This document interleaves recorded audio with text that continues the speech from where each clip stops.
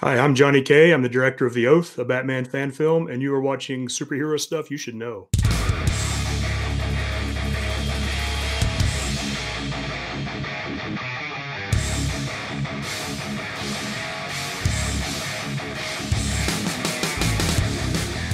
Welcome back to Superhero Stuff You Should Know. As usual, this is Ben, the man who knows too much about Batman, and with me, as usual, is...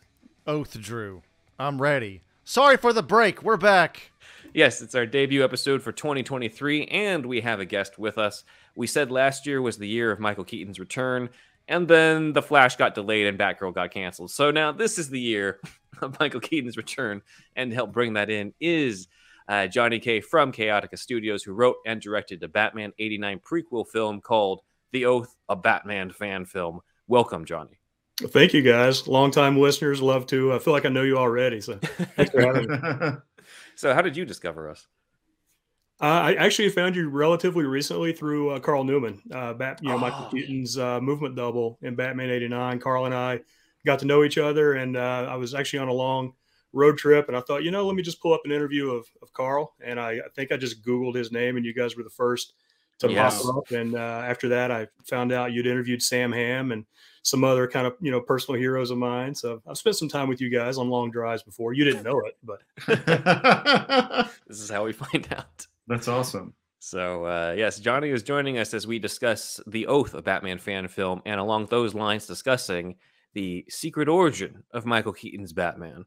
So we're going to be kind of going into a little bit about Johnny and his Batman fandom, going into a little bit of the timeline of Michael Keaton's backstory, as well as sort of the lead up to The Oath. And then the break is when we'll give you guys an opportunity to go check out The Oath if you haven't already on YouTube before coming back for some spoilerly.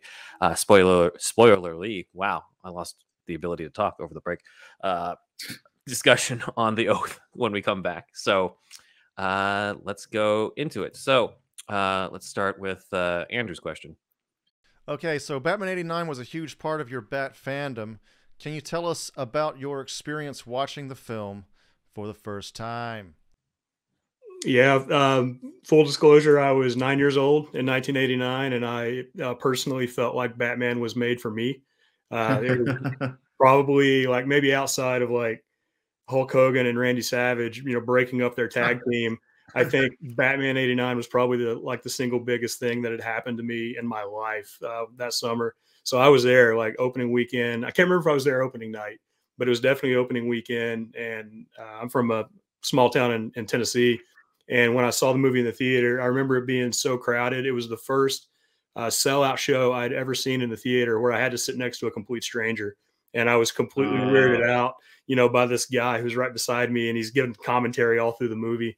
And I'm just like, this is so different than, seeing a movie that's not a big blockbuster. But yeah, I was hooked, right away. And obviously I had all the merch, the Batman pajamas and the cereal and the caps and the socks and the, whatever 9-year-old kids had, all the toys. So, I mean, I was all in. That logo, like, if a box of Tic Tacs had that logo on it, like I would buy a case of it. I had to have it. Had to have it. That was the Batmania at the time. Like everything was Batman. I don't think we've ever seen that since. Not to that level. I don't think so. I mean, what? You don't see that with like Avengers. I don't have like Avengers cereal. Oh, you mean as far as the people getting all the merch? Just the spectacle of it, just how big that was. It's like, I think we get too many of those big movies now. Like '89 was really, really special. That was like a big event, and it happened right in the middle of the summer. I don't know. It just seems like we get more and more of those now, and they don't maybe quite seem as special because we get one every month. It feels like at this point. I remember first movie that I noticed people were like lined up for to go into like they'd already bought their ticket, but they were lined up to go into the actual theater door was Independence Day. That was like the first. And I'm just slightly younger than you, and I just remember thinking like, wow, this is a huge film. So I wonder if Batman in '89 was probably even more than that. It was big, and the mall that I saw it in, like I remember the shop owners or managers like coming out into the hallway and yelling at people in the mall because the line was blocking the entrances to their stores. So whatever it was, like the managers were yelling at people. And then I don't know, maybe the next big movie after that was I don't know, maybe Jurassic Park, or maybe, I don't know, maybe even Batman Returns. But I remember by then, like the shop owners had figured out a system where you no longer block the entrance. But Batman, there were some irate like shop managers in the mall because their stores were getting blocked on a Friday night, but nobody was there shopping. They were there for Batman. Right. That's awesome. Do you happen to remember the guy's commentary next to you? Was it like a positive, like, "Oh my God, they got it right," or was just like, "What the hell is this?" type of thing? Like, this is, I'm not even bullshitting you. This is 100% true. The only thing I specifically remember him saying is it's the scene where Knox and Vicky Vale are in the armory, and Knox says, "Who is this guy, Bruce Wayne?" And then it cuts to the other side of the mirror where it shows the surveillance camera looking at him. And I remember the stranger right beside me going, "Oh, a surveillance camera." Yeah, so I don't really recall any comments on like the Batmobile or the Batwing or the Joker. Yeah, he was pretty impressed by the surveillance camera, and when it's 100% true story. I remember him specifically like talking about that. And, wow, he had a weird cologne too. I remember he had a real overpowering. I'm blind and I'm deaf, basically, not for real, but like I have poor eyesight and poor hearing. But because I was about to say, how'd you make this movie if you're blind? Yeah. Wow. Yeah, but because of those two things, I can smell like I have like Wolverine smelling power, so I can still remember the dude's cologne. It was just so strong and overpowering. We kind of diverged off my Batman fandom onto that guy's cologne. No, that's cool though. Yeah, I feel like toys and stuff. Like I wonder if kids are as into Avengers toys and stuff now as much as kids were into Batman merch back then. Just seems like it's just not the same. Plus, kids probably grow out of toys much quicker these days because of iPads and video games and stuff. Yeah, there's a saturation too. When there's like so many different ones, like you can go now and there's just a ton of Batman action figures you can choose from that are like comic related, video game related, movie related, like all sorts of stuff. It's just not doesn't feel special compared to what must have been around back then. Right. We had 3 action figures back then. We had Batman, we had the Joker, and we had Bob the Goon. That was it for the year. That was it. And Bob got the hell beat out of him. Oh, I'm sure. Yeah. Oh, man. Amazing. So we're going to do kind of a small deep dive into the sort of origin stories of the Michael Keaton version of Bruce Wayne. This sort of takes the movies into account, as well as some information from the original scripts, the novelization, the Batman '89 comic from Sam Hamm and Joe Quinones that sort of canonized some of Hamm's original ideas into sort of kind of create a comprehensive timeline for our viewers and listeners leading up to The Oath and then Batman '89. So first off, Bruce Wayne, as usual, grows up in Wayne Manor with Thomas and Martha Wayne as his parents and Alfred as his butler. At one point, Alfred does attempt to give Bruce a riding lesson in riding horses, but Bruce ends up falling into the mud and spraining his ankle, as Alfred relays to Vicky at one point in '89. Now, something that's not in the movies, but has been kind of canonized into the comic, is the fact that at some point during childhood, Bruce Wayne, like his successors, as other succeeding Bruce Waynes, fell into the Batcave and discovered bats. This idea comes from The Dark Knight Returns, but carries over into Sam Hamm's 1986 draft, where Vicky asks, "How'd you find this place?" And Batman says, "Stumbled across it when I was a boy." So that was kind of in the DNA there before we ended up seeing that in Batman Forever and Batman Begins and opening of Batman versus Superman. And it's sort of canonized in the '89 comic series where Bruce tells Drake that the cave was there all along. He just kind of, quote unquote, fixed it up a little. So how exactly he did that, we don't know. Some of it is a mystery, which is fine because I think a lot of the appeal to the Keaton version is the mystery element of that, as I'm sure you'll agree, Johnny. Yeah, it's sometimes what you can't see and what you don't know about is more interesting than what you're staring at. Actually, I noticed that in your film too. You don't reveal a lot of Batman until the very end, which was really great. I thought you really treat him like Jaws in a sense. You don't show, you don't even see his face till what, like very end of it. Yeah, and we tried to keep his face, out of it. We wanted to kind of keep him, like you said, the shark in Jaws was was an example that I used all through filming. And I told Guillermo, our actor, that right up front, because he is not a professionally trained actor. He's a costumer. And Okay. he and I had a talk, and very early on, he was a little concerned about being able to, pull off acting chops. And I said, bro, like, you are the shark in Jaws. You are Michael Myers. You're going to be lurking in the shadows. And, that's just my kind of favorite way to see some of these characters. Even in Star Wars, like Boba Fett, I always thought Boba Fett was much cooler when you're seeing him through the perspective of somebody else. And, I don't need to know all that much about Boba Fett. I don't need to know all that much about Judge Dredd. Like, I like to see these characters through the eyes of other people. And Batman, I mean, there's nothing, me as a fan filmmaker, there's nothing I could say about Bruce Wayne and Batman that's not been said 100,000 times. So I kind of wanted to keep him in the background. And, things that you can't see are sometimes a little more interesting than what's standing in the spotlight right in front of you. Mm-hmm. So you like that mystery? I love it. I tried to embrace it. Absolutely. Yeah. And I think it works very well in The Oath. Thank you, man. So according to the comic, Bruce was part of a family portrait with Thomas and Martha. However, it was unfinished as Martha wanted it to be finished when the azaleas were in bloom outside of Wayne Manor. Unfortunately, before the azaleas were in bloom, the Waynes had a tragedy, which we all know about because it happens in every universe in the DC universe. They go out to, in some cases, watch an opera, or some cases watch a movie. In this case, it was at the Monarch Theater to see Footlight Frenzy, which is actually, as we've covered before, a live show that existed in real life from Diz White. We discussed in our deeper dive into the Wayne murders episode. But Bruce was carrying out popcorn as they walked out, but they were followed over into the intersection of Pearl and Phillips Streets. A lot of the times the murder happens in Crime Alley. Here, it's not really an alley. It's kind of right out in the open, which I thought was an interesting, or even more sometimes terrifying choice when you think about it. And they are confronted by two men.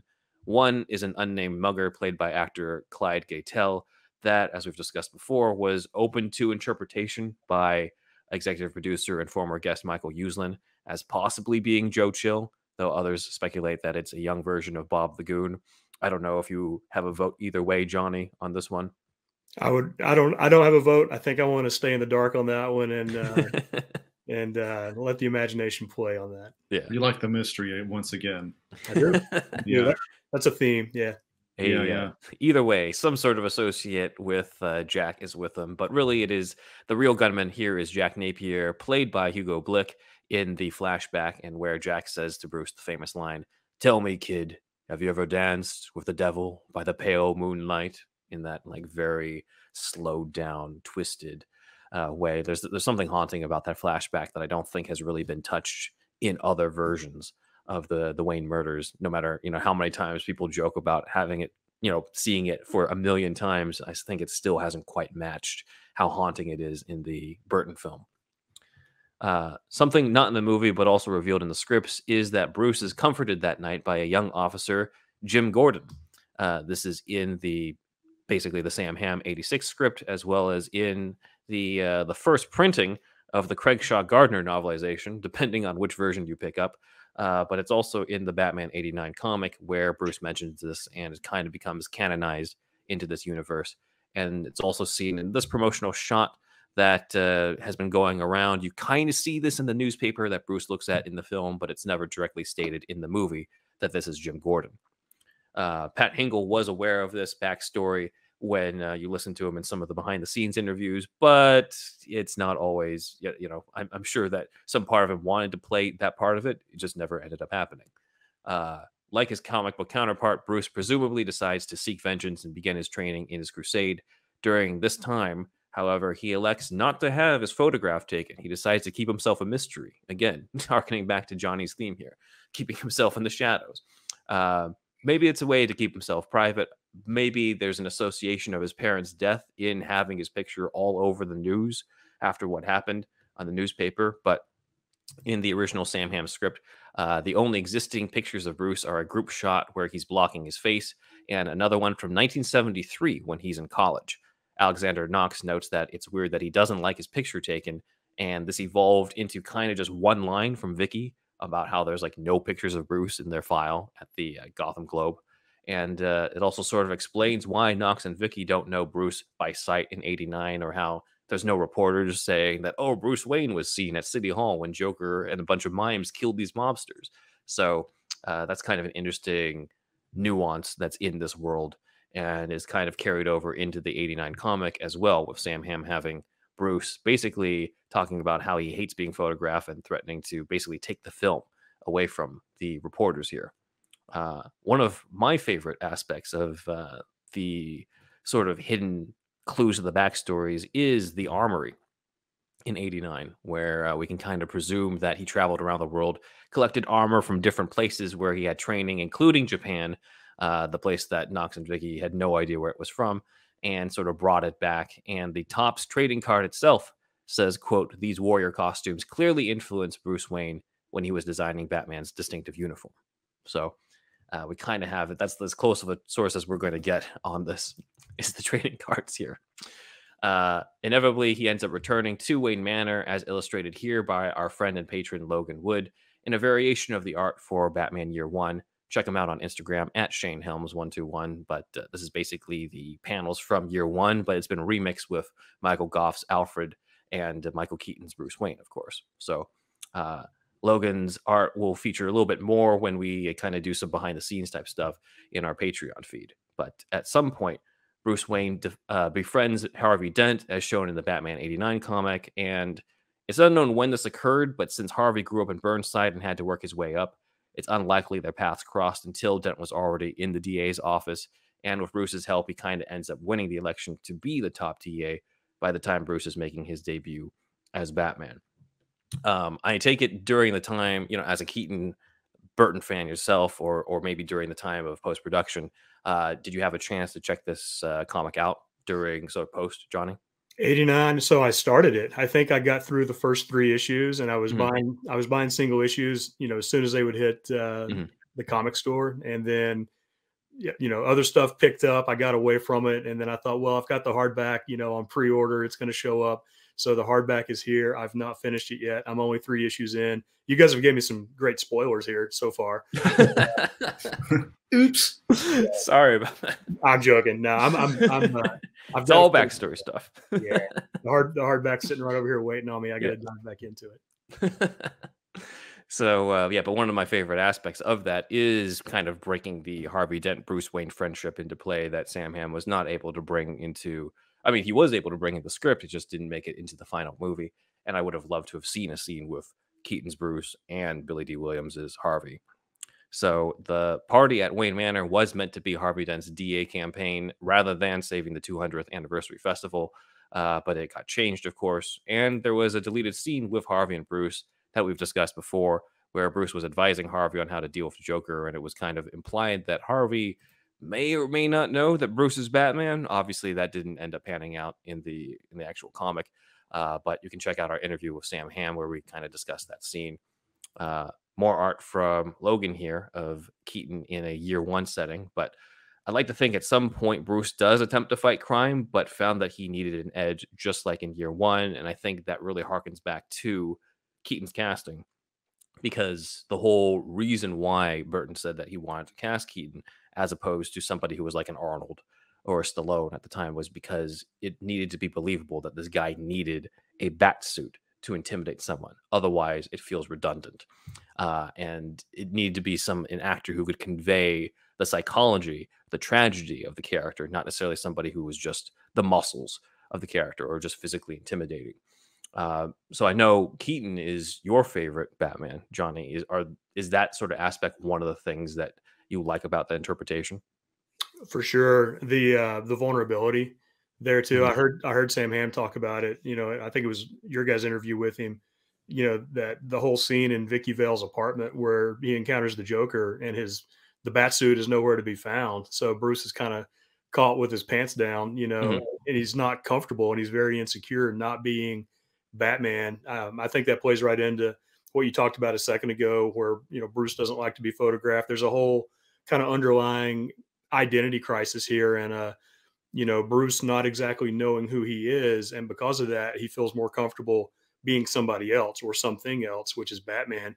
And I think that's something that the Keaton films just got perfectly, and I'm not sure the future Batman films, the ones I've seen anyway, have ever really, kind of shown that same vulnerability that Michael Keaton had. And just like you said, he's not a, Keaton was not a Rambo, and he was not a, Stallone and a Schwarzenegger, and he was just a kind of an everyman. And there's just something really interesting about the psychology of Keaton's Bruce Wayne, that, he's drawn to putting on a costume and going out every night and beating people up. He's got so much money, he could probably dump that money into juvenile justice or like reform programs to help keep crime off the streets. But, he would rather go out and beat people up. I think there's a part of his psyche that kind of drives him toward that. And that's always been really, really interesting to me, especially with Keaton. Yeah. I mean, it's for this specific interpretation, there hasn't really been a ton of exploration on like what his day job is, because Vicky's like, what do you do? And then his line is just completely interrupted. But going by the regular comics, we've kind of had discussions on how, like, well, he does do both. He does do, he helps funnel the money into the rest of Gotham and helping out that stuff on top of the Batman stuff. But in terms of the Keaton stuff specifically, it hasn't really, they didn't really have much of a chance to explore that, which kind of ties a little bit into one of the aspects that I appreciated about The Oath that I will save for the spoiler section.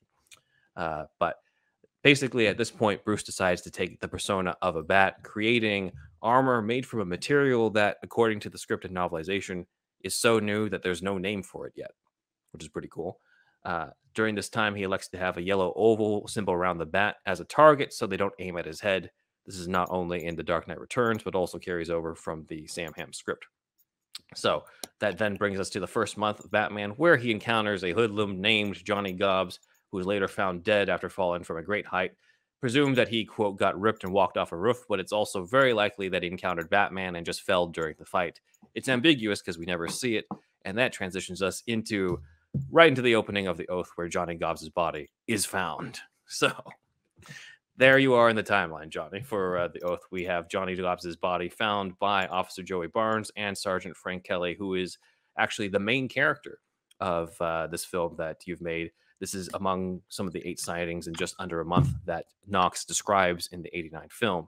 So let's discuss a little bit about the origins of this, what led you to do this. I understand part of that is that the guy who plays Batman in this, Guillermo Mejia, I don't know if I pronounced that correctly, got himself a cosplay suit from the Cave Creature Creations company.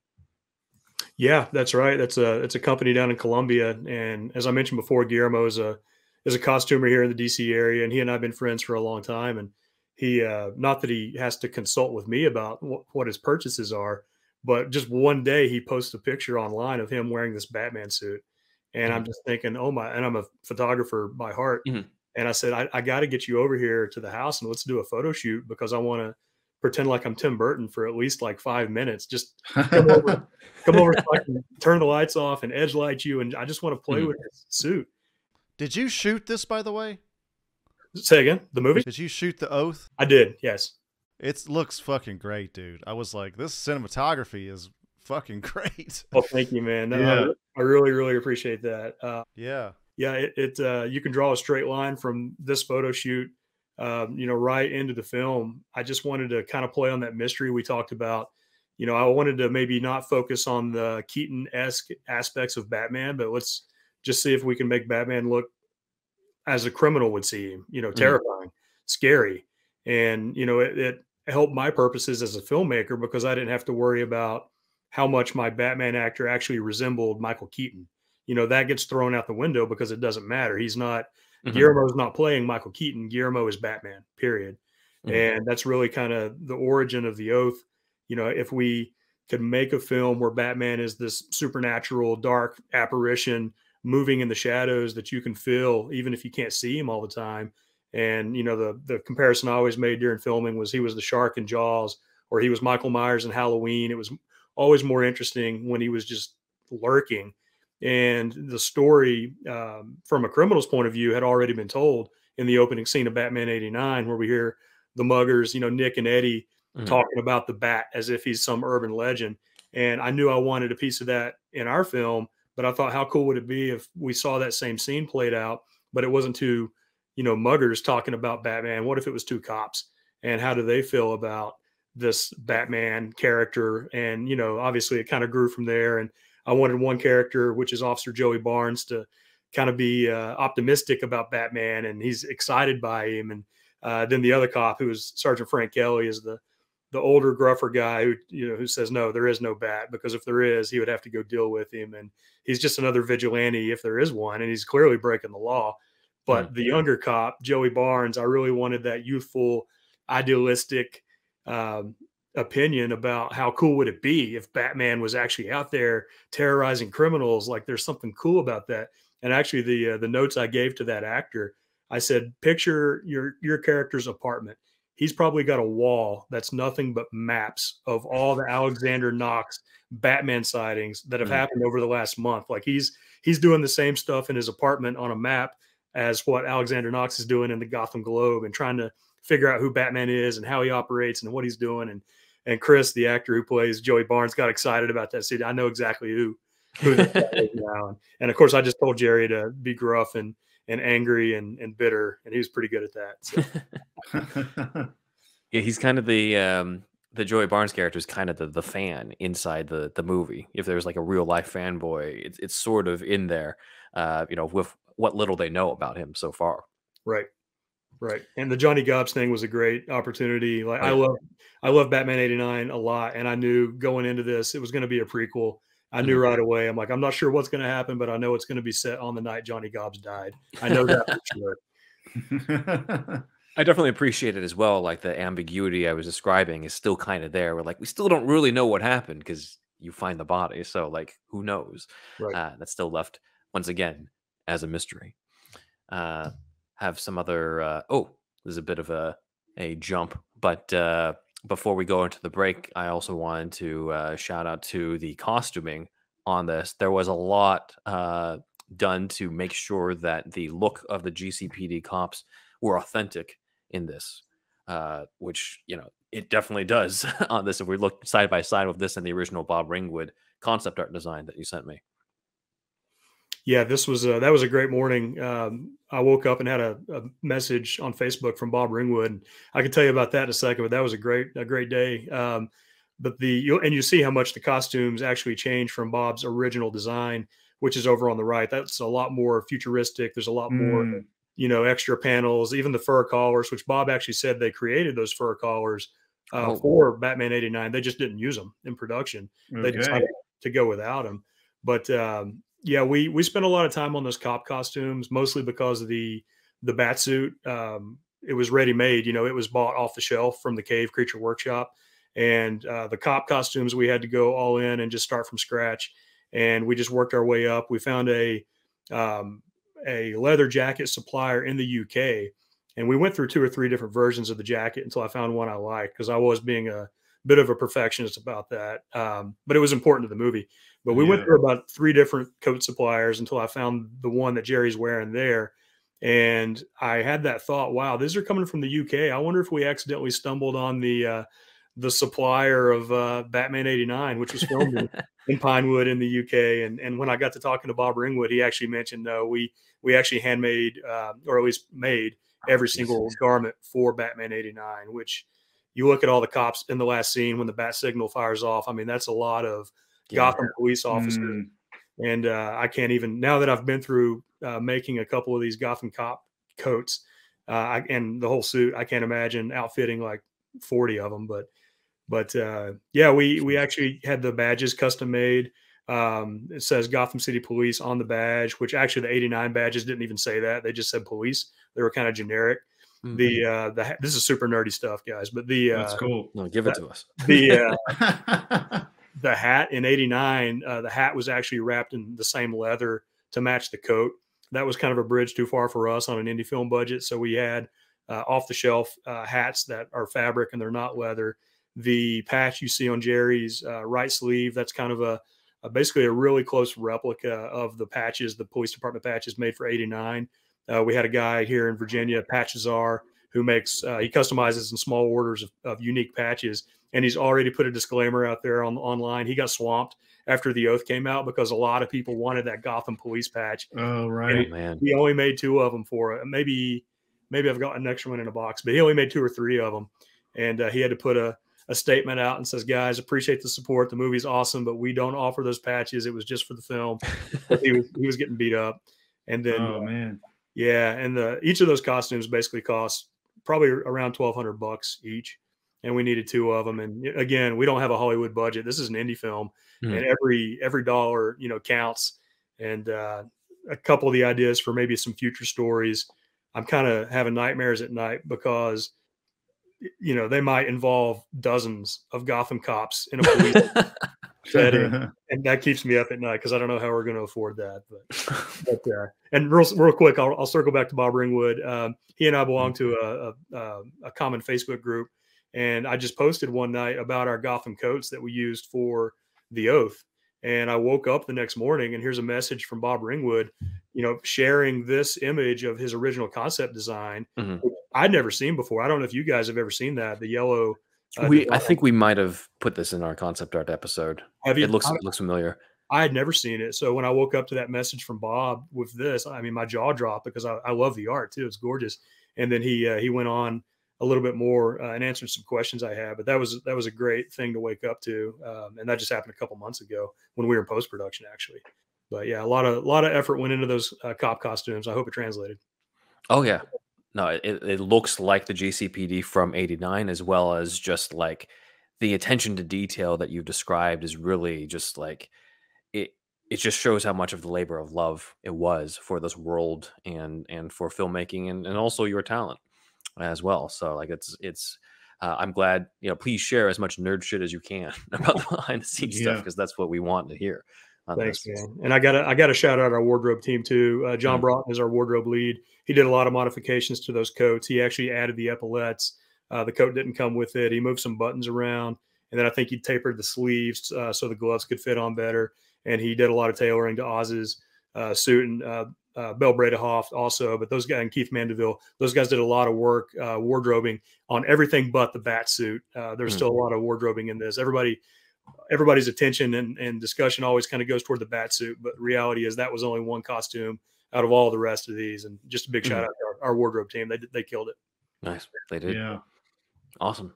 Well, if we haven't hyped The Oath enough, here's your chance, guys. We're going to take a quick break. You guys can check out The Oath, and then when we come back, we'll go all into spoiler territory, all into all the different Easter eggs, the stuff that might not have made it into the movie. All that stuff Johnny will share with us after the break. Just wanted to announce that I have a new podcast called Gaming Gaiden. It's about Japanese to English translation. In this first season, it will be 10 episodes each season. If you saw the ranking, every Superman video game two-parter we did here on Superhero Stuff You Should Know, you have seen Mike before. So yes, if you like video games, if you've been interested in Japanese ever, we're going to be talking a lot about just Japan in general, Japanese cultural differences as well, and we also are going to have a lot of talk about 90s video game magazines such as Electronic Gaming Monthly, aka EGM. So stay tuned for Gaming Gaiden podcast. It's already out now, y'all. I want to tell you about the Patreon.com. Patreon.com/superherostuffpod, and on that you get the $1 tier. You can join the $1 tier, which gets you the shout out on the board, and either visually or orally, or both at times. We want to do the oral for the most part for newer people. And then the $5 tier gets you a whole new show. This show is every Monday, as you well know, and it's free on YouTube and the What's Nots. And the Patreon show is every Friday at the $5 tier mark. You can, if you want, binge us for $5, and there's like 150 episodes, almost 150 at this point, and you can listen to all that content there. Even the stuff that's been released from the vault, none of that has been the full episode as well. So trying to keep our $5 tier people happy. But yeah, check that out. And then our $10 tier gets you all of the above, plus it gets you a monthly meetup show where you meet up with us monthly, and it's like a Zoom-like call, and we have a topic at hand, or sometimes videos we react to and things like that. and that's at the $10 tier. Every tier that you get, like the $5 tier, gets you the $1 tier benefits, and the $10 tier gets you the $5 tier benefits and the $1 tier benefits. So check that out at patreon.com/superherostuffpod. We also got the merch, which is Redbubble, superhousepod.redbubble.com, and on Threadless, superherostuffpod.threadless.com. Get your Bin Man and Indeed Wizard mug, shirt, shower curtains, and all the rest artwork by Stephen Santa Cruz. And please send us some audio at superhousepodcast@gmail.com. A bumper would be great. You too can be part of the show. I'm Thunderwolf Drew on Instagram and Twitter. Thunderwolf lives as my other YouTube channel, one of my many YouTube channels. And I have also thunderwolfdrew.com has my whole portfolio in one place except for amanorecon.com. That's AMANORECON.com. And that is an original idea that some friends and I are doing, where it is R-rated Power Rangers meets Stranger Things. That's the quick pitch, and it is not a fan film, original idea. We have a pitch video right now on YouTube and on the Indiegogo page. We're campaigning right now as of this, when this episode premieres.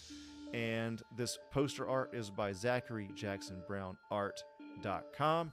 And check it out. Please support us on the campaign, and more from that soon. But yes, it's bloody, and if you like that kind of thing, check us out. And that's it, Ben. Follow us on social media, on Twitter at SuperhousePod, Instagram Superhero Stuff Pod, where we have some different supplemental stuff.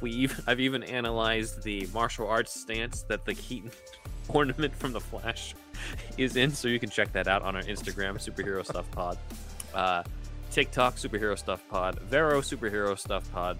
My website is benwanwriter.com, where you can read a whole bunch of spec scripts, including Gotham, Vampire, Elementary, The Death of Sherlock Holmes, and Curb Your Enthusiasm, Disneyland. If you're fans of any of those shows, check them out and let us know what you think. My YouTube channel is in the description below, including Doctor Who, The Ronin of Time, an audio drama I write, edit, and narrate with the 8th Doctor, meeting Miyamoto Musashi. My personal Instagram is benwanwriter. If you like cats, my son, Alfie, my cat, is at Alfie Pennyworth Cat. And if you have an Alfie yourself, then you can get the Whisker Box, the only cat box with a crazy cat lady and gent. And you can even check out another page on that website, superherostuffpod.com/show notes. That includes various show notes for each of our episodes, links to the scripts that we review if they're available online, Amazon links to the stuff we've been talking about, including, Brian Levant's book that he plugged for us, My Life and Toys. So check that out at superherostuffpod.com/show notes. Lord have mercy, y'all. Do you like hounds?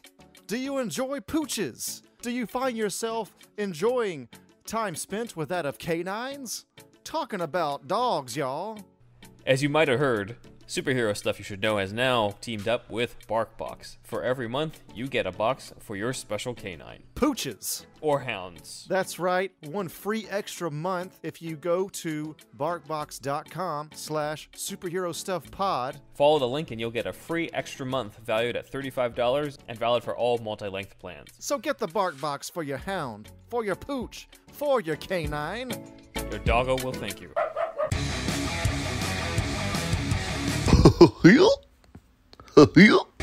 All right, you've seen The Oath. Now you're back with us. So let's talk spoilers.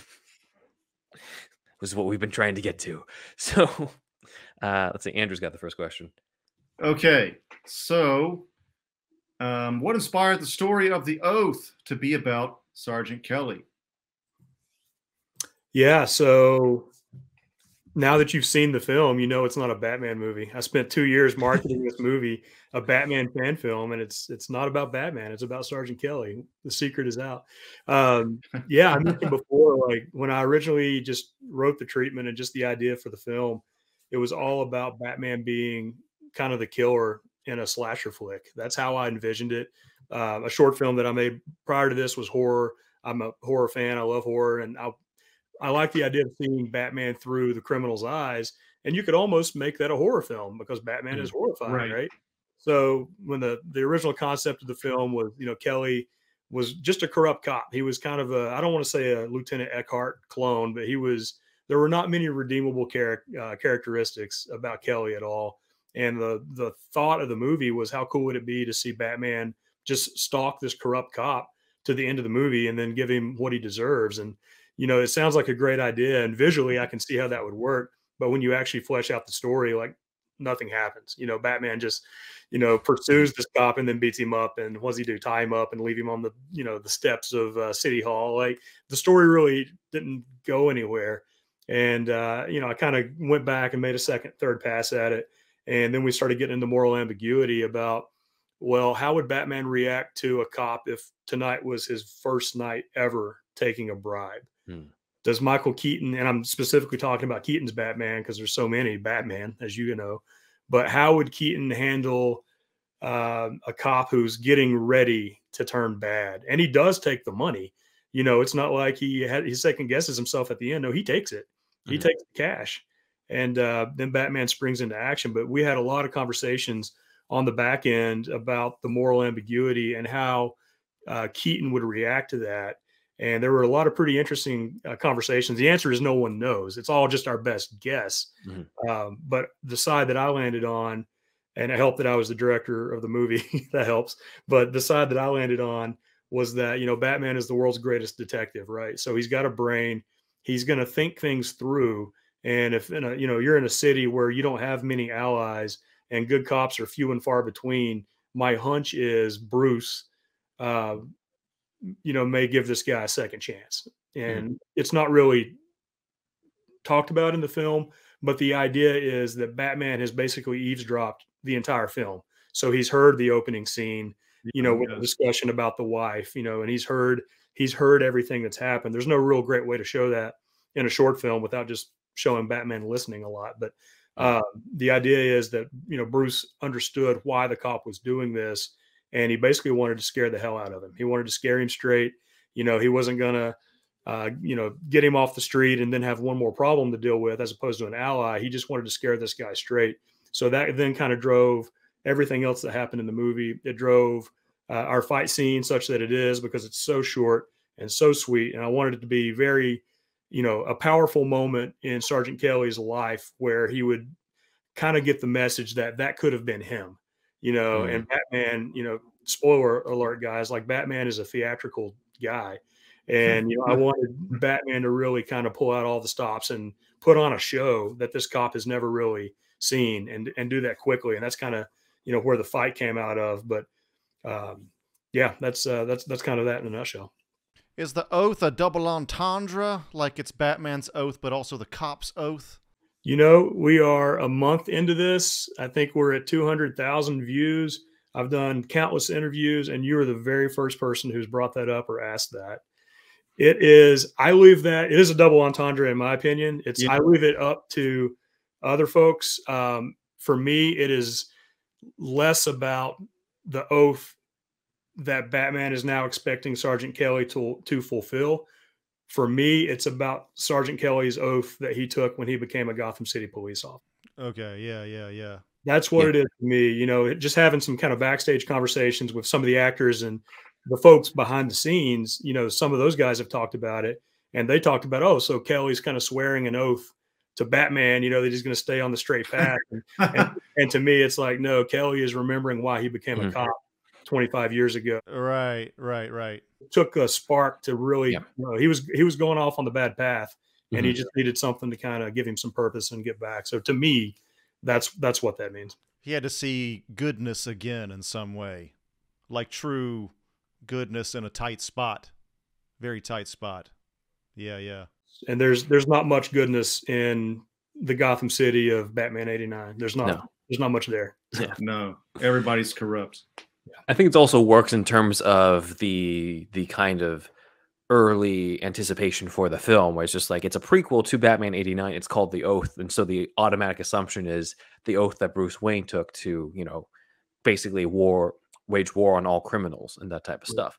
And in a way, this could also be addressing that in a roundabout way of just like, his war on criminals doesn't necessarily have to come down to his fists so much as keeping good men good. Right. So I think there's definitely an emotional core to this that I appreciated, which is sort of what I was hinting at earlier, where it's just like the compassion of Batman's character is stuff that, I think we've seen a little bit more in other interpretations, is kind of like not necessarily given a lot of opportunity to show that in the stories of the Burton films. So what I appreciated the most out of this was the fact that he knew the situation. He was able to sort of, as you said, scare him straight. And we sort of end on a more hopeful note than the alternative, which was, the original version, as you described, where it's just like he just beats the shit out of this corrupt cop, and that's the end. That's the end of the story. Roll the credits. No lessons learned. But bones are broken. So it's that poignancy that really elevates the material here that I don't think I was expecting, or a lot of people who are watching it were expecting, because as you said, like it's kind of that surprise that it's not really about Batman at all. It's not really the Bruce Wayne origin story. It is kind of another way that Batman can be effective without resorting. I mean, he's still using violence, but not directly on the guy who is the main character of this. Right. Yeah. So, when awesome. we first started this, actually, one of my own family members said they found out I'm doing a Batman fan film, and they said, "John, what could you possibly say about Batman that has not been said in 80 years?" And my answer was nothing. But I can say a lot about a guy named Sergeant Frank Kelly, who has to live and work in that world, and that's kind of what our story is about. But it was a tough film to kind of promote and market. Because it's not an action film, it's a character drama, so you're already up against expectations there. B, despite all the marketing material and the posters and all that stuff that's got Batman all over it, it's not a Batman film. It's a film that has Batman in it. And I would say that Jaws is not a movie about a shark. Jaws is a movie about a chief of police who's scared of the water. The shark just happens to be in it, and the shark is on the poster, and the shark is on the novelization and the calendar. But there's a lot of Jaws parallels there, I think. Yeah, for sure. Yeah. So Awesome. One of the cool things behind the scenes that I found out about from discussions with you, as well as sort of looking at your behind the scenes videos on the channel, was the fact that one of the consultants on this was Batman 89 movement double and former guest of our show, Carl Newman. So could you speak a little bit to that sort of working relationship? Yeah, no, Carl is just such a great guy. I'm just really happy to see Carl kind of coming out and getting the recognition and credit that he's deserved all these years. A lot of people, when they think of doubles, they immediately think of a stunt double or a riding double or some other type of double. And for those who don't know, Carl was a professionally trained ballet dancer, and he was a movement double. And they brought him into Batman 89 when they needed Batman to have some poise and athleticism and grace and elegance and these things that ballet dancers can do. And when we actually started production, I didn't know Carl. I got to know Carl just virtually. He and I have never met face to face, with him being in the UK, but I got to know him as production was wrapping for The Oath. But our Batman actor, who you see here in these three shots, that's Guillermo. And someone had suggested to him, Carl is actually really open to talking to people about Batman or anything else for that matter. And maybe you should hit him up on Instagram and see if he's got any tips for you. And Guillermo said, yeah, I will do that. So Guillermo actually reached out direct to Carl and asked about, hey, do you have any advice? I'm doing an independent film. I'll be in the bat suit. Do you have any advice about movement and that type of thing? And again, this is secondhand, but Guillermo said Carl came back and just kind of instructed him to, always be in the moment. Don't try to think 3, 4, 5 steps ahead. Just concentrate on what you're doing right then, where your foot is landing right now.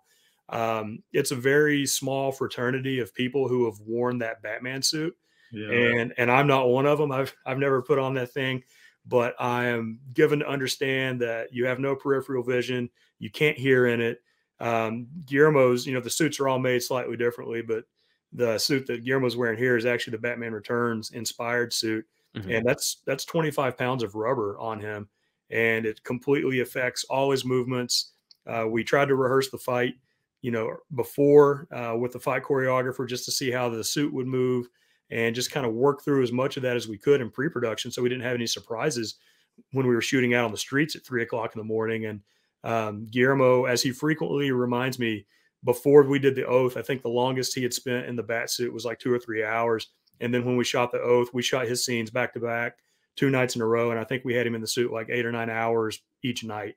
And that's a lot to ask. That's 25 pounds he's wearing, and it gets heavier. It gets heavier as the night goes on, you know? I'm sure. Yeah, I remember seeing in one of the videos someone commenting, being just like, "But that's the Batman Returns suit." And I think it might have been your reply, but the channel's reply was that Bruce is in universe testing out the prototype of this of what's going to be the future version of this. And I'll give you one more thing. Maybe he's testing the future version of it, but he's putting it on hold because he's waiting to develop that glider cape. There you go. Returns. Oh, I like that. Yeah. Yeah, I knew we would take some flack for that, but that's the reality is Guillermo's costume, once he got it, and he prefers the return suit. That's just his choice, and that's the suit that he bought. And that suit was the genesis of this entire film. So once we wrote the film, and I wasn't budging on it being a prequel to 89, that it was going to be that no matter what.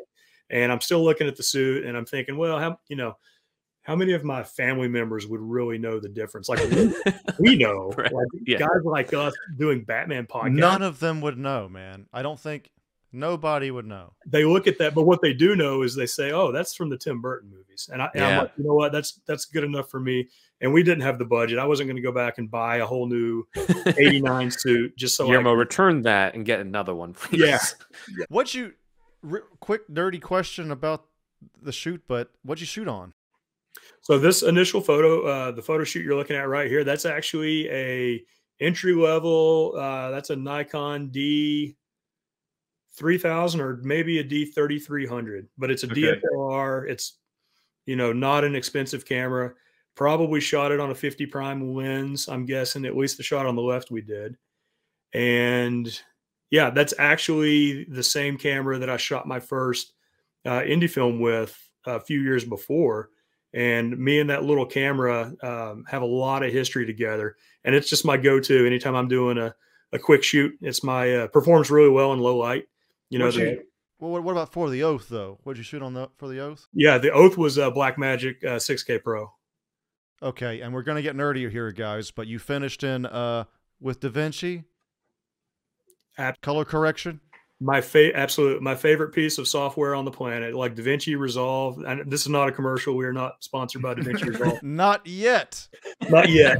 But man, I came from Sony Vegas and they streamlined that platform, and it is. I don't know if you use it, Andrew, but it is a godsend. It's my favorite piece of software. I mainly use Premiere, which is an editing software, not color correction. I know you can edit now in DaVinci, but DaVinci was originally for color correction, and that gets back again to your cinematography, which was just really great. And I think another good reason to bring this kind of nerdy stuff up is if anybody else out there wants to make something like this, there's the info. You could also probably rent a Blackmagic camera if you can't afford one. So if you kiddies out there want to recreate or do something in the vein of the Oath, there you go. It's never been this easy. You can go to the University of YouTube. You can learn. Yes. You can learn everything you need to know. I'm not knocking film school or anything, but I did not go to film school. But I've certainly learned a lot from YouTube over the last few years on my kind of short journey as a filmmaker. And there's just so much information out there. Yeah, there definitely is. Also, was the rain real? Yes and no. It depends on the shot. Okay. So I was thinking that you had to ADR every line, right? Some of it was salvageable. See, okay, there we go already. we ADR'd. Here's the thing. We recorded the entire film in ADR after we wrapped. Because the sound, like the first scene in the alley with Johnny Gobbs, that it was a tile factory. They're in there cutting ceramic tile. Oh God, yeah. And it didn't come up on our scouting trip. We shot there on a Thursday night, and that factory is operational until like midnight on Thursday nights. So great. Any other night of the week, we actually talked about flipping the schedule and trying to shoot there the next night when it would be quiet. But kind of the added bonus is the lights are on in that factory and they look great on camera. So it gave us some really cool, lights and leading lines and things like that. The sound was terrible. So we re-recorded everything in ADR. I put the ADR in, and ADR is tough because you're asking your actors. And in our case, I think we were 8, 9 months after filming. So we're asking these guys to sit down. They were out in an alley with street noise and buses and crew and stuff happening. And now they're in a small room with a microphone, and we're asking them to deliver the same intensity of their performance that they think they did on the street 8 months before. ADR is tough like that. And I got the ADR, I put it in, and it didn't feel right to me. So like sometimes I had to grab a word here and there and just kind of really get into the audio and grab a line from ADR and mix it with what we got on set. But there was a lot of background noise reduction going on to cancel out the tile factory. And then we ran into similar audio issues in the scene with Oz Keenum, who was our mobster. But yeah, we actually did ADR the entire film, but I didn't use all the ADR we recorded. Okay. Yeah, like another thing for people out there, every single shot at a beach or something like that has been ADR'd, all of them ever, just because of the sound and the environment, the wild sound or whatever. Anyway, back to the scheduled program. Yeah. I wanted to cover that. I was interested in that part. Sure. I mean, I think for those who aren't like well versed in like the filmmaking process, I think it's just enlightening to know how much is like involved, where it's not just like, oh yeah, let me just take my phone and just film this guy and then it'll show up exactly studio quality. Like, no, it's not how it's gonna.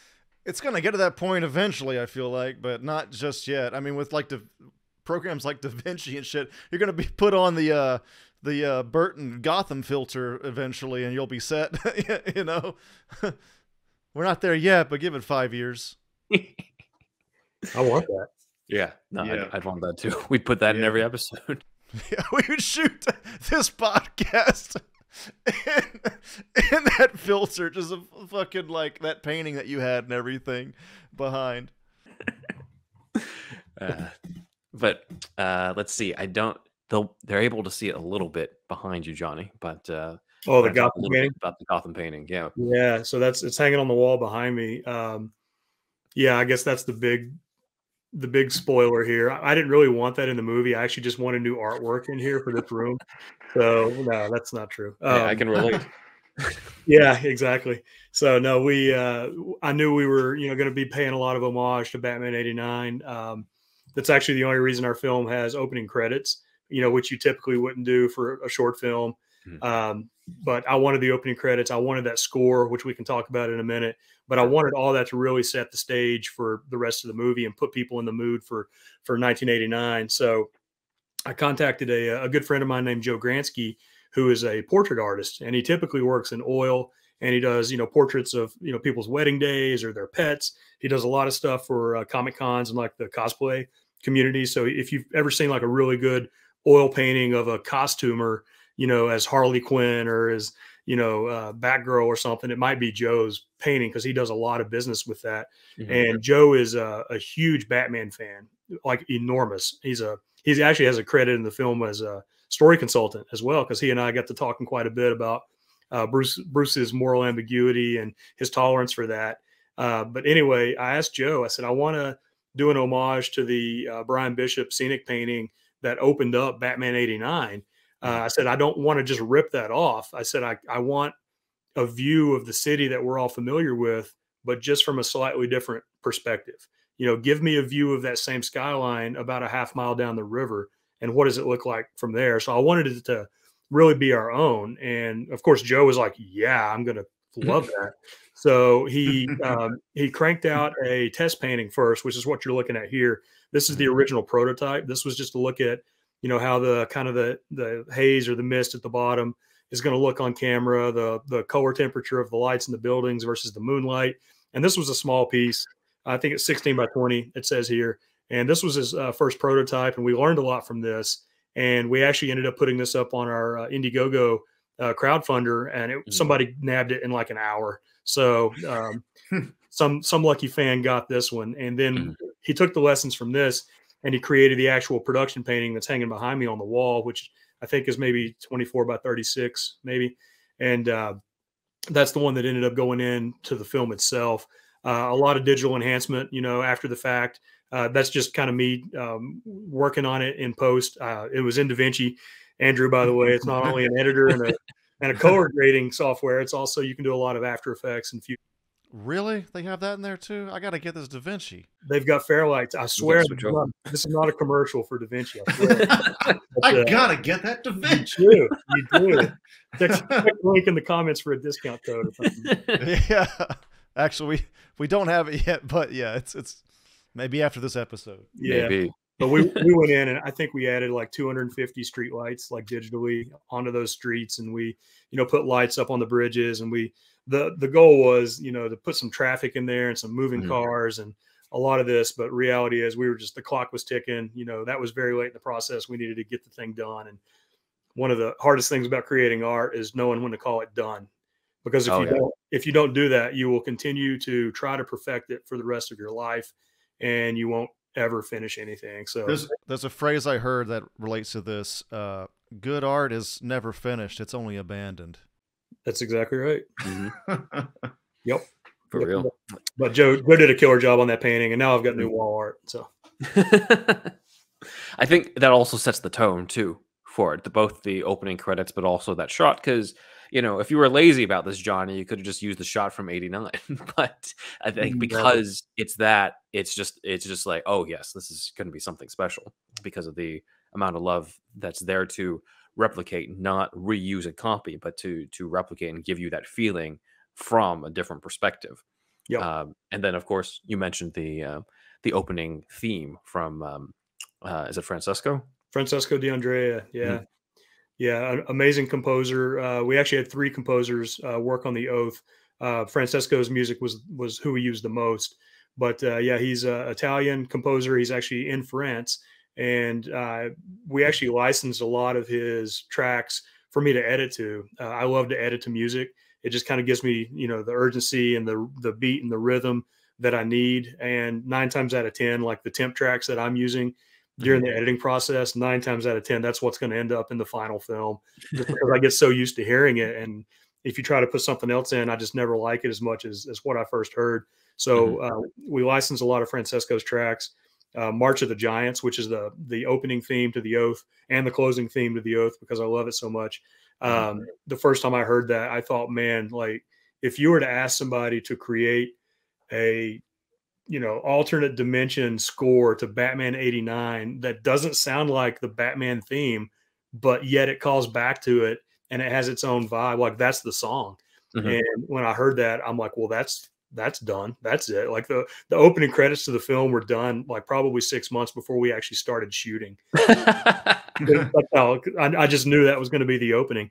And as I got to work with Francesco and get to know him more, we actually did commission him to score the fight scene. So he did write some original music for The Oath, specifically the fight theme. And he got that over to us. And then the other composers I got to mention are Jordan Hatfield and Jacob Pietras, who is in Poland, actually. So you look at the bat suit, made in Colombia, some consultation from Carl Newman in the UK, composers in France and Poland. And then we shot the thing here in Virginia, and some of our producers are in Chile and South America. So, I mean, it's really it's as much as I like to think this is a little backyard Batman fan film project, it really is kind of a network of folks all around the world coming together to make this thing. So just big shout out to all those guys. Yep. I mean, it takes a village. It does. It's an international production. International village. Yeah. The UN. So let's go into some of the Easter eggs that I'm kind of dying to go into. You sent me a whole list, Johnny. I got our assistant Dan to sort of help us with some of the comparison stuff on it. So take it away. Nice. So this is a no-brainer. We've put out several short films. This is the only one where we decided to start our logo, the Chaotica logo, on a blue cloudy sky. And obviously we did that to give Warner Brothers one more reason to shut us down. We dare you. Oh, I know. And I can I push the line just a little bit further here? You can't trademark the clouds. I know, but obviously this is slightly different clouds. Yeah. This is the only film that our logo has ever appeared on a cloud sky. We typically don't do that. It's normally like a boring black screen, but obviously, you guys know the vibe we were trying to capture, and we started that right when the music kicks up, and that's when you see our logo instead of Warner Brothers, and once the music kicks up, those clouds fade away into a kind of a smoky blue darkness, and really our homage to Batman '89 started right there with our own film studio logo. Awesome. Nice. All right. Next, well, there's a few more before we get into this one, right? But you were telling me about how obviously there's the Johnny Gobb stuff, as well as some like Easter eggs in some of the names. So like First and Pratt Streets being homages to Anton First and Roger Pratt, who was the director of photography. Yeah. The police dispatcher there in the first scene reports that Jimmy Atlas is spotted on the corner of First and Pratt. And I thought that was actually pretty cool because when you hear it, you just assume First is a number, like First Street. Oh, yeah. You don't assume it's right. You don't assume it's F-U-R-S-T as in Anton First Street. So that was kind of one of our first Easter eggs.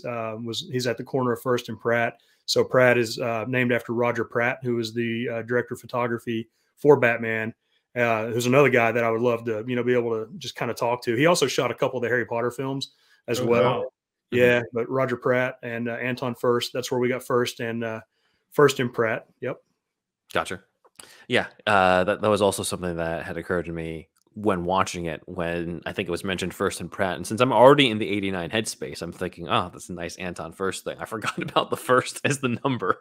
The first logical step, somebody who's not. You're just thinking of Anton only. If somebody just said on First Street in general, I wouldn't think Anton First. It's mainly because watching this, and I'm like, okay, we're in the world. Right, I'm glad that landed like it did. Then that was from the very first draft of the screenplay. That line was written as First Street, F-U-R-S-T. Perfect. Nice. Awesome. Then we have this wanted poster of Jimmy Atlas, but you noted to me some of the fine print stuff I did not catch until you pointed these out to me, Johnny. Yeah, and it's always amazing to me. Our YouTube guys, the commenters on YouTube, it's always amazing to me what they catch and what they don't. And some of them, this one. So we got under Jimmy Atlas, we got associates Carl Grissom, Jack Napier, but also Sophia Falcone. So that hints at a Falcone existing in the Burtonverse, and you might be happy about what you read sometime in the comic, is all I'm going to say, Johnny. Oh, good. So moving further, we also have a flyer of the anniversary celebration, as well as the Harvey Dent campaign over here. So that was cool. And I think one of the more obvious ones as well is the back fist, the Keaton back fist, without looking.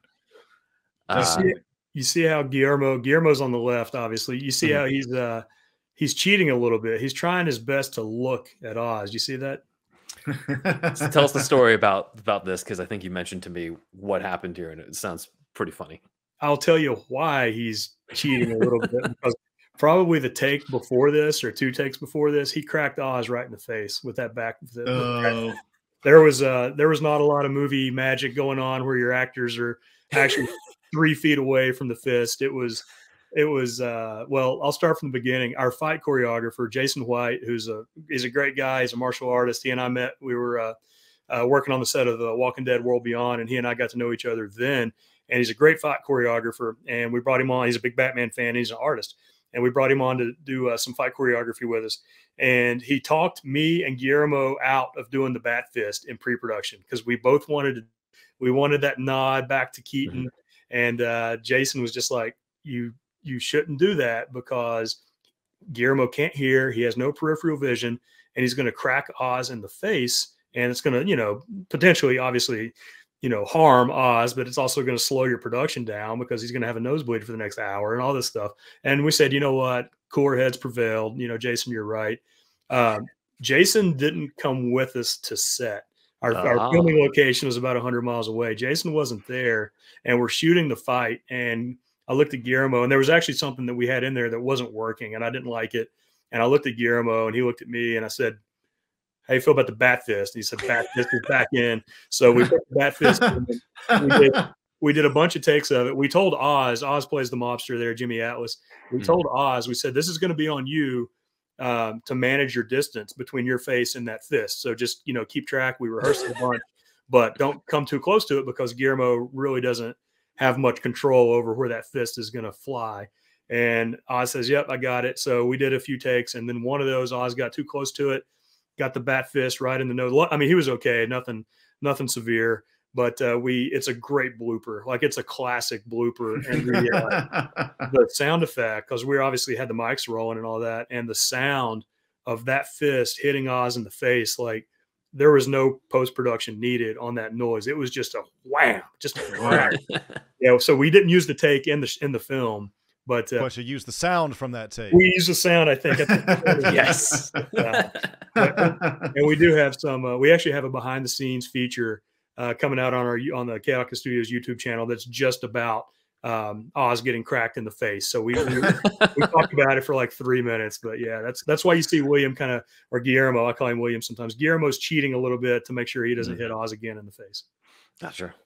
Yeah, I'm curious how many times. I guess, I mean, it looks like it might be Dave Lee here in the actual movie. Like, if he actually ended up hitting the stuntman in this shot in '89, I'd love to hear the story behind that. But I mean, you got to have that in. And I'm glad that you guys ended up saying, like, you know what, let's do it. And Oz sacrificed his face for a second. It got a real good applause at the premiere. We had a private screening premiere in a movie theater, and I will tell you that the bat fist got the desired result. Nice. Desired reaction. So yeah, no, that part was awesome. Other Easter eggs we have here: the Vogue magazine is clearly the same one from '89. Oh my God! So was this an eBay purchase? Sorry, Ben, I cut you off. That's what you were going to ask, though. And I'm curious. I was curious how did you make this magazine? Yeah, we Guerrilla Film made this one. You can get that magazine. It actually is a real Vogue magazine from the '70s. So, like, Jerry Hall, obviously, is a beautiful model, and you guys might have covered this on one of your other shows, but Jerry Hall is, just a gorgeous model. And she was on the cover of Vogue magazine back in the '70s. And it was that magazine. And they just used it for Batman '89 and put Jack Napier's shoes on it. And, there was a lot of conversation that we had pre-production about, okay, wait, is that magazine one of a kind? Is it kind of Jerry Hall's or Alicia? Is it her prized possession because she's on the cover? Or is that a current magazine that you could go out and buy it on the newsstand right then in Batman '89. So we had a lot of conversations about whether that was a trophy or whether that was a magazine that anybody could go out and buy. And I looked at it from, well, it's a prop. I want to do another callback to '89, something that fans will get. So I'm going to say that those magazines are being sold by the hundreds right now down at the 5 and Dime shop. So the magazine made it in. I've not received a cease and desist from Vogue magazine yet. And I'm hoping if Warner Brothers doesn't shut me down, Vogue magazine won't. But and to answer your question, that's you can get that magazine on eBay. I just do not want to pay those prices for it. Yeah. Probably I'm bidding against other Batman collectors too, I'm sure. But we actually got that image. I think we printed off a glossy 8.5 by 11 or something, trimmed it down to size, and actually stapled it onto I don't know if it's like a Field and Stream or some other type of magazine. the pictures inside are not going to match what's on the cover. It's a Thrasher. That does bring up a good point. I wonder how many hardcore '89 fans are buying, spending hundreds on eBay on this issue just so they can put their feet on it on their coffee table. Why is this issue so goddamn popular? We've only had, out of all the YouTube comments that we've gotten with, I said, 200,000 views and hundreds of comments, I think only one person has commented on the Vogue magazine. So. Oh, wow. Yeah. Still, it's a great detail. And also it hadn't occurred to me until you just talked about it that if it's from the '70s, of course, it's not going to look this new. Of course, you would have to do something to it or recreate in some way for it to look like a magazine fresh off the rack. So that's just it's another testament to just the labor of love. I think I would assume in this world this is just a new magazine for that month. That's just what I would think of it. That's what one of the other guys said too. He said if because I think her apartment or Carl Grissom's apartment, I mean, it's just loaded with pictures of her, right? So Yeah. if this was a prized possession from 10 years before, like it would probably be framed and up on the wall, not just Yeah. sitting on the coffee table, right? Yeah, it's like the latest exactly. one. I mean, there's a lot of time. You know, they mix a lot of times up anyway, right? With all the Art Deco stuff and there wasn't that much Art Deco in the 80s. I mean, come on, we're really playing with time here. Yeah, Right. for sure. We also had some audio Easter eggs as well in terms of streets. Another one was, one was not an audio. It's the envelope that has Sergeant Kelly's address on Finger Street, obviously Bill Finger. But also in the audio, we hear from Peter McElroy, who's the anchorman from '89. So you had auditions from many voice actors for this, is what you told me. We did, yeah. There's some great websites out there where you can, audition voice actors without ever, meeting them. Voice acting is a job you can do from anywhere on the planet. And we put the announcement out there. I actually included a clip of Peter McElroy from Batman '89. I said, "This is the voice that we're trying to emulate." And ended up with a guy. I'm forgetting his name. He's credited, but I think we auditioned more than 50, or we heard more than 50 different auditions. And one guy, I think he's in New York, just nailed it. To me, it sounded just like Peter McElroy from Batman. Actually, funny Easter egg, before we went that route, we were actually going to show the TV during that last scene. And it wasn't going to be Peter McElroy as the anchorman delivering the action news update. It was actually going to be, was her name Becky, who died? Oh, yeah. So we had an actor lined up to play Becky. We were going to do the coat with the shoulder pads and the bob haircut. Oh, nice. We actually had an actress lined up to play Becky. And at the last minute, I said, that we don't really need to throw another face at the audience that late into the film. We can do this with VO and just do some audio. Right. So that's how we landed on Peter McElroy. And I'm proud of finding that guy. I think he sounds a lot like this guy. Yeah, no, I love that little detail as well when I was listening to that part. Also, is there's Gotham Globe newspapers that have Alexander Knox's name, of course, but also McPhee, who deep dive into the novelization. This is a hell of a deep cut, Johnny. McPhee is the name of the character in '89, according to the novelization, who says, well, Count Dracula to Knox when he walks in. Only featured in the novelization. That's the only time the name pops up. But you glean that from the novelization and put that in as an Easter egg in this one. So again, just goes to show how much love there is for the Burtonverse in this.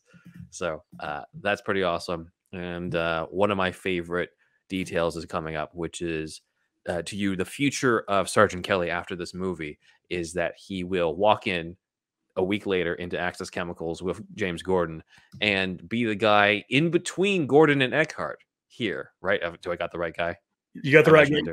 Yeah. You got to squint just a little bit and picture a clean shaven, sober Sergeant Frank Kelly, who's on the up and up, and you got to squint a little bit. He's ready to fight justice. His wife is getting better.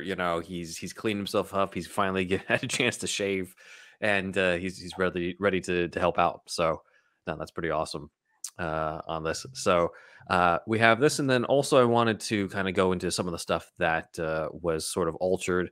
You said that Becky was originally in this, but I also know that this little girl was almost in this. This is the quote unquote ragamuffin girl, as she's described in the script, who gets saved by Batman in a deleted scene from the Joker's goons. And she asks him, "Is it Halloween?" And you shared with me that this girl, well, not literally this actress, but this type of character was almost in it instead of the homeless man we saw in the movie. Yeah, that's right. Again, we knew certain things needed to happen in our story. So we would establish those in our script, but then we would say, okay, how can we make this come right out of Batman '89? So the idea with the bum, who's played by Mike Stumbo in our film, the thought was, what if we made this someone we've already seen, on the street? And the idea was about the bum, or even about this little girl. Apparently, she's homeless and she's out living on the streets, making a life for herself, I guess. But the idea with the bum was, maybe Batman actually, again, being the world's greatest detective, maybe he has a network of trusted agents, who are out there, the eyes and ears of the street, when Bruce Wayne can't be there. And that's kind of where the idea of the bum came from. And I thought for a second, man, wouldn't it be great if we could do the Easter egg and maybe bring the girl back and have something there, at least as an homage for people to be like, oh, there's the girl. Even if she wasn't delivering the same lines that Mike Stumbo ended up delivering. And I'm not saying she would get the money at the end or anything like that. But if she was just there, if she was just there, if we found a way to get her, on camera, and there's actually like we're separating the men from the boys here with some Batman 89 nerddom, but there's actually at the start of 89 when Batman's holding one of the muggers, off the roof, and it looks down and you see the alley below. There's actually like a golden retriever that runs by, and again, we're separating men from boys here on this. Man. So there's a golden retriever that runs by, and you hear the audio in there with the dog barking, and I'm like, I got to get a golden retriever for our set. I just want to have him run by, so the one guy on YouTube could be like, hey man, I saw your golden retriever. That's awesome, man. But anyway, long story short, we didn't get the girl, and we didn't get the golden retriever, but we did get Mike Stumbo, who plays the bum. And he did a great job looking dingy and dirty and tired and haggard at 2 a.m. So I love bookends though. Yes. I think bookend stuff, him in the beginning and in the end is great. So I appreciated that. I wanted to share this Easter egg to you actually about Mike Stumbo's character. So when I grew up with Batman 89, I also, like, the companion piece to me, even though it's not really related, was the comic, The Untold Legend of the Batman. Was that one that you were ever familiar with or grew up with? I never had that one as a kid. I had a lot of them, but that was one I did not have.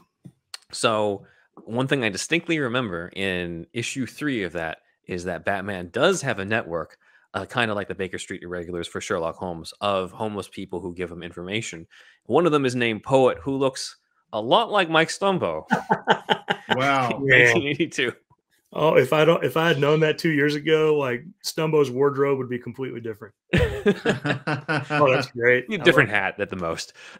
But yeah, to me, I was watching that. I'm like, wait a minute, that's the guy from the Untold Legend of the Batman in my head. I wish I could bullshit you on that one and say, yep, that was the plan. No, that's news to me. That's awesome. I love that. So yeah, just one little thing for you.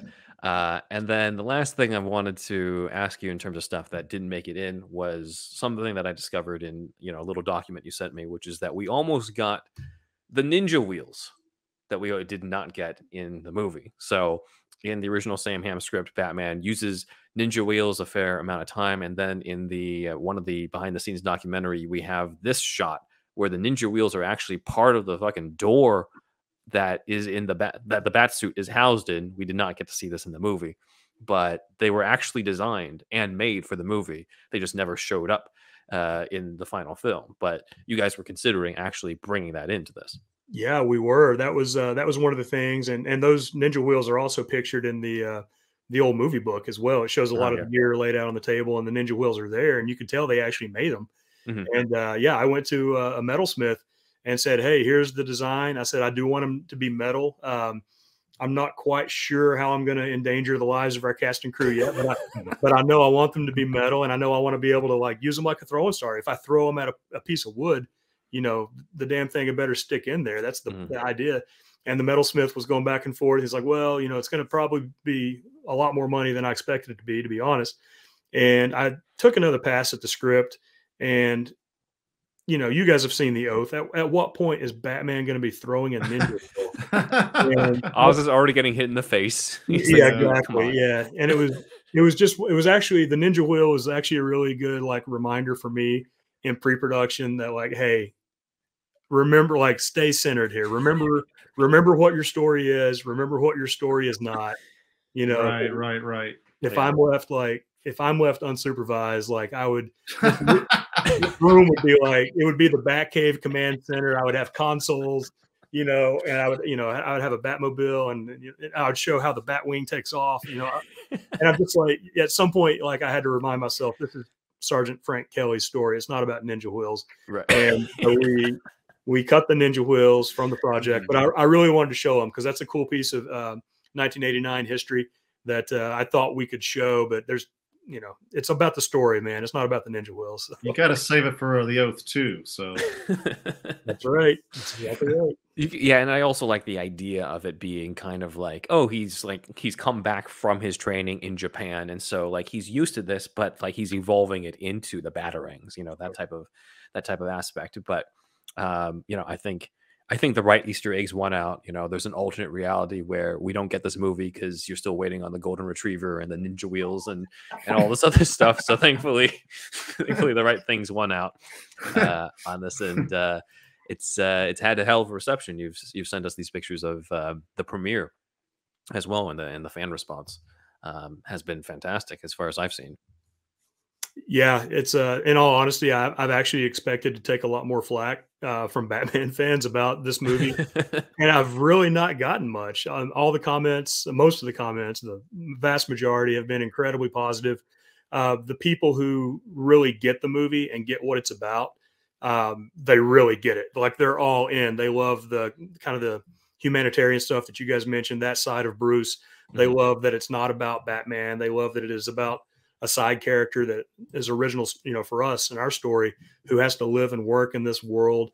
The fans who really get that, like they love it. The only really kind of negative comments I've seen out there are, you know, one guy actually compared us to Zack Snyder and basically said, you know, you need to, if you're going to, you know, compete with Zack Snyder, you know, your audience, you know, is going to expect a lot more action and stuff. And I'm just like, you know, I appreciate you watching our film. I didn't respond, but I just said, you know, to myself, I said, I appreciate you taking the time to watch our film, but man, that was a point missed. The point flew right over that guy's head, I think. like obviously you're going into the Burton verse anyway. Well, there's also kind of an interesting, weird compliment to that too. Sorry, I didn't mean to cut you off, Andrew, but like, no, it's okay. Like basically say like, well, you're competing with Zack Snyder, and you're like, dude, I'm a dude who went through Indiegogo for this film, right? You know, like, we're not really trying to compete with that at all. No, absolutely not.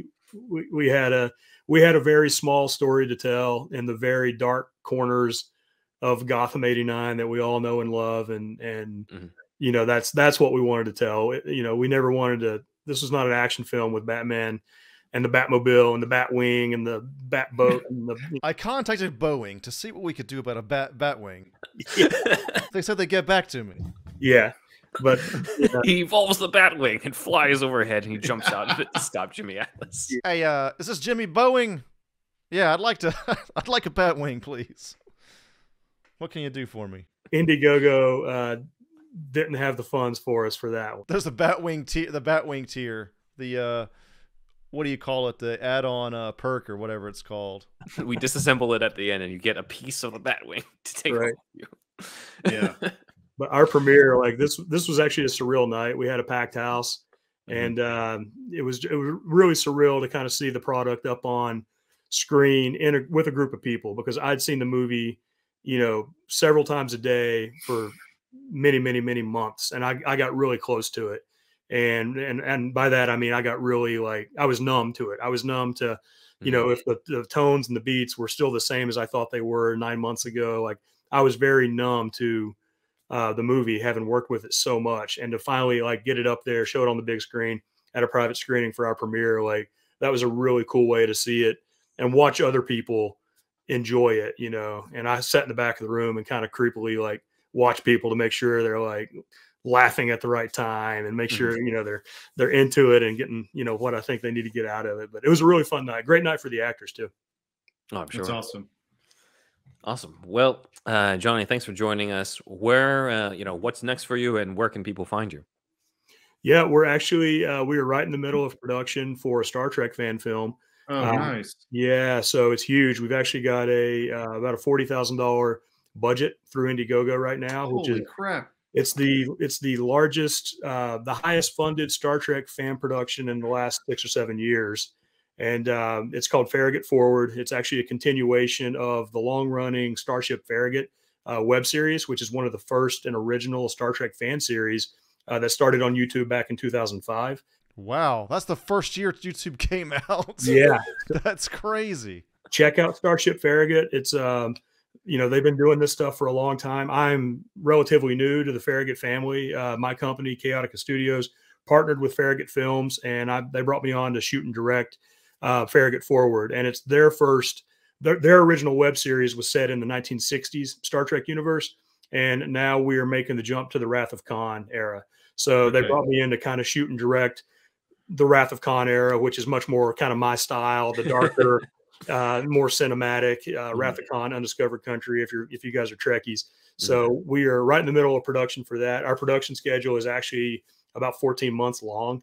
So we shot a lot in October. We're shooting in January. We're shooting in March. We're shooting in June, and then we're trying to get post wrapped up October through December. So it's a monumental task, and we're still funding on Indiegogo for that. Check out Farragut Forward. And then you mentioned an Oath sequel. You are not the first person to throw some ideas. And what I will throw out there is I've actually got 2 outlines for 2 more stories. At least one of those will still be a prequel to Batman 89, and the jury is still out on the second story. I don't know how close I want to go to the Returns timeline, but probably not very. But just I'll throw that out there for you guys. We got a couple outlines. One is probably still pre-Joker, and the other one is definitely post-Joker, but probably pre-Returns. And if I was a smart man, I would kick off the crowdfunder for those right now, but I'm not going to do that until I have a script. I'm going to wait till we have a script, and then we'll do some crowdfunding for the road. So. Appreciate that. But thank you, Johnny, for coming on. Yes, thank you. And with that is superhero stuff you should know. Thanks, guys. Awesome. Big thanks to Dan for gathering the visuals for the YouTube experience. Dan will also be helping out for the Patreon Deeper Dive. So this week we will be sharing some deeper dive details we didn't go into about the Batman 89 Michael Keaton timeline, discussion on actors in the flashback scene of the Wayne murders, more art from Logan, some conflicting information across the scripts and novelizations of what exactly or when exactly Jack Napier killed Thomas and Martha Wayne. So check that out in the $5 Patreon tier for the deeper dive. In the meantime, we have a few fan comments, starting with Douglas. Douglas is back. Douglas says, if someone prefers Batman fighting fantastical villains in a universe inhabited by other heroes, they will have James Gunn's DC. And if someone prefers grounded Batman, where he's the extraordinary amongst the ordinary, they have Matt Reeves. And those who like both, I guess he means those who like both will get to have, well, hold on. You have 2 different kinds of Batman at the same time. He's saying Guns and Reeves at the same time. Yes. So yeah, there's a lot of balls in the air. There's a lot of things that we don't know yet about this upcoming James Gunn universe. Maybe by the time between this recording and when this actually gets out, there'll be more announcements. But all I think we can say is that we just gotta wait and see and judge, and it's going to be a long period of waiting and seeing on stuff. So just hold tight. Don't take everything with a grain of salt unless it's an actual announcement, because we're getting to the point where you can't even trust Hollywood Reporter and Variety or Deadline these days. Yeah. That's how chaotic DC is. It broke the trades. So just hold out until you actually go to the theater or see a trailer or even, just something, some sort of actual news, because now there's just way too much speculation. Just enjoy the DC films we're going to have this year. Mm-hmm. We're getting a Blue Beetle movie. Come on, that's going to be cool. I know it's not Batman, but, we're getting some good stuff. Aquaman 2, etc. So even though the continuity is going to end, let's just be happy with what we have until something actually gets greenlit 100%. Well, I'm sure it'll get greenlit. It's Batman, but, until it gets more traction. Well, it's also what Uslan said, I think, to us and to other podcasts, where you're just like, you can complain as much as you want, just wait until after the movie is actually out. Yes. So then you can complain. Yes. So, but thank you, Douglas, for this. A couple other comments. One from Eric saying, awesome t-shirt, Ben. I'm surprised I am the only comment that noticed your shirt. You are not, actually. Quick change Batman / Bruce Wayne Kenner action figure shirt. Jack Wicknett Pagnum says, where'd you get the Kenner Bruce Wayne t-shirt? We've had several other comments about this. And every now and then I respond in the when I can on YouTube. But the overall answer to that is Redbubble, but the merchant I got it from is not around anymore, unfortunately. So probably got a cease and desist. You probably lucked out. Yeah, I might have, but I'm sure there's going to be someone else on Redbubble or TeePublic who has is going to do this variation of that, especially with the, you know, resurgence of the Michael Keaton Batman this year, as well as with the comic, you know, with Joe Quinones putting that Easter egg in of Keaton's Bruce wearing the shirt. So just be on the lookout, guys, for that type of stuff. But I'm glad I got what I got when I did. In the nick of time. Indeed. Last one is from Oliver Emeralds, who DM'd us with an Easter egg he discovered in Arkham Asylum. So he said, I'll send the images. First one is Batman in the Arkham Asylum suit. But he says that after an explosive punch on Joker, he breaks his gauntlet and wrist. He uses his belt buckle and his black underwear, the trunks, to make a splint. See, there is a point to the underwear on the outside, guys. My God, I've never even heard of that before. Has that even been done in the comics? Tactical underwear. The reason why I wear this is so that I have a built-in. There's a fucking reason for all of this shit. Or it's a tourniquet. My undies are a tourniquet. Gordon gets shot and he's just like, hold on a second. Hold on. He takes his underwear off. What are you doing? Trust Not me. what you would think. Yeah. So he says you can see he is using a leathery material on his gauntlet. This is not a glitch, as you if you look at his crotch part, you can see 2 screw holes, which is seen throughout his suit. I screenshot this when he talks to Commissioner Gordon before he grapples into the Batwing at the end. Thank you, Oliver Emeralds, for pointing this out. This little story thing here, and a fun use of the tactical trunks. That's awesome, actually. I mean, shit, if you're gonna have the trunks, you might as well use them. No, I don't know, but it's great. It is great.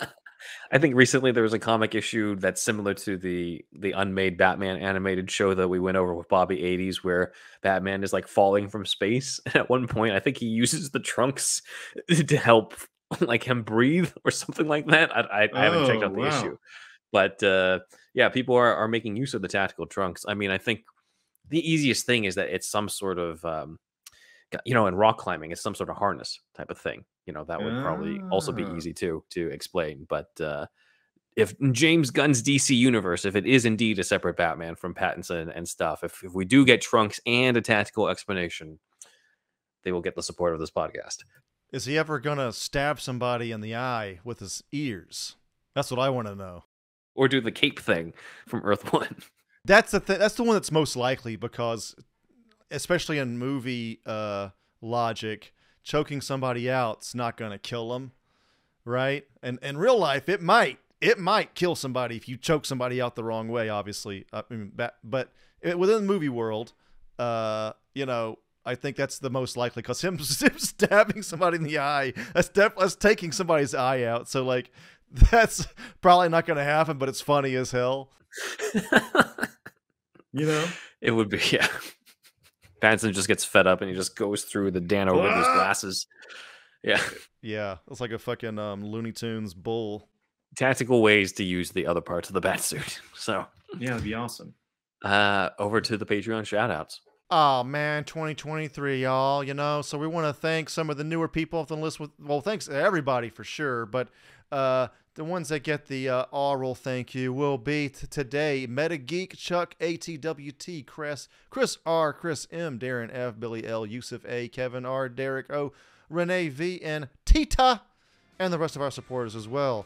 And we've told you about our friends, but now we'd like you to do us a favor.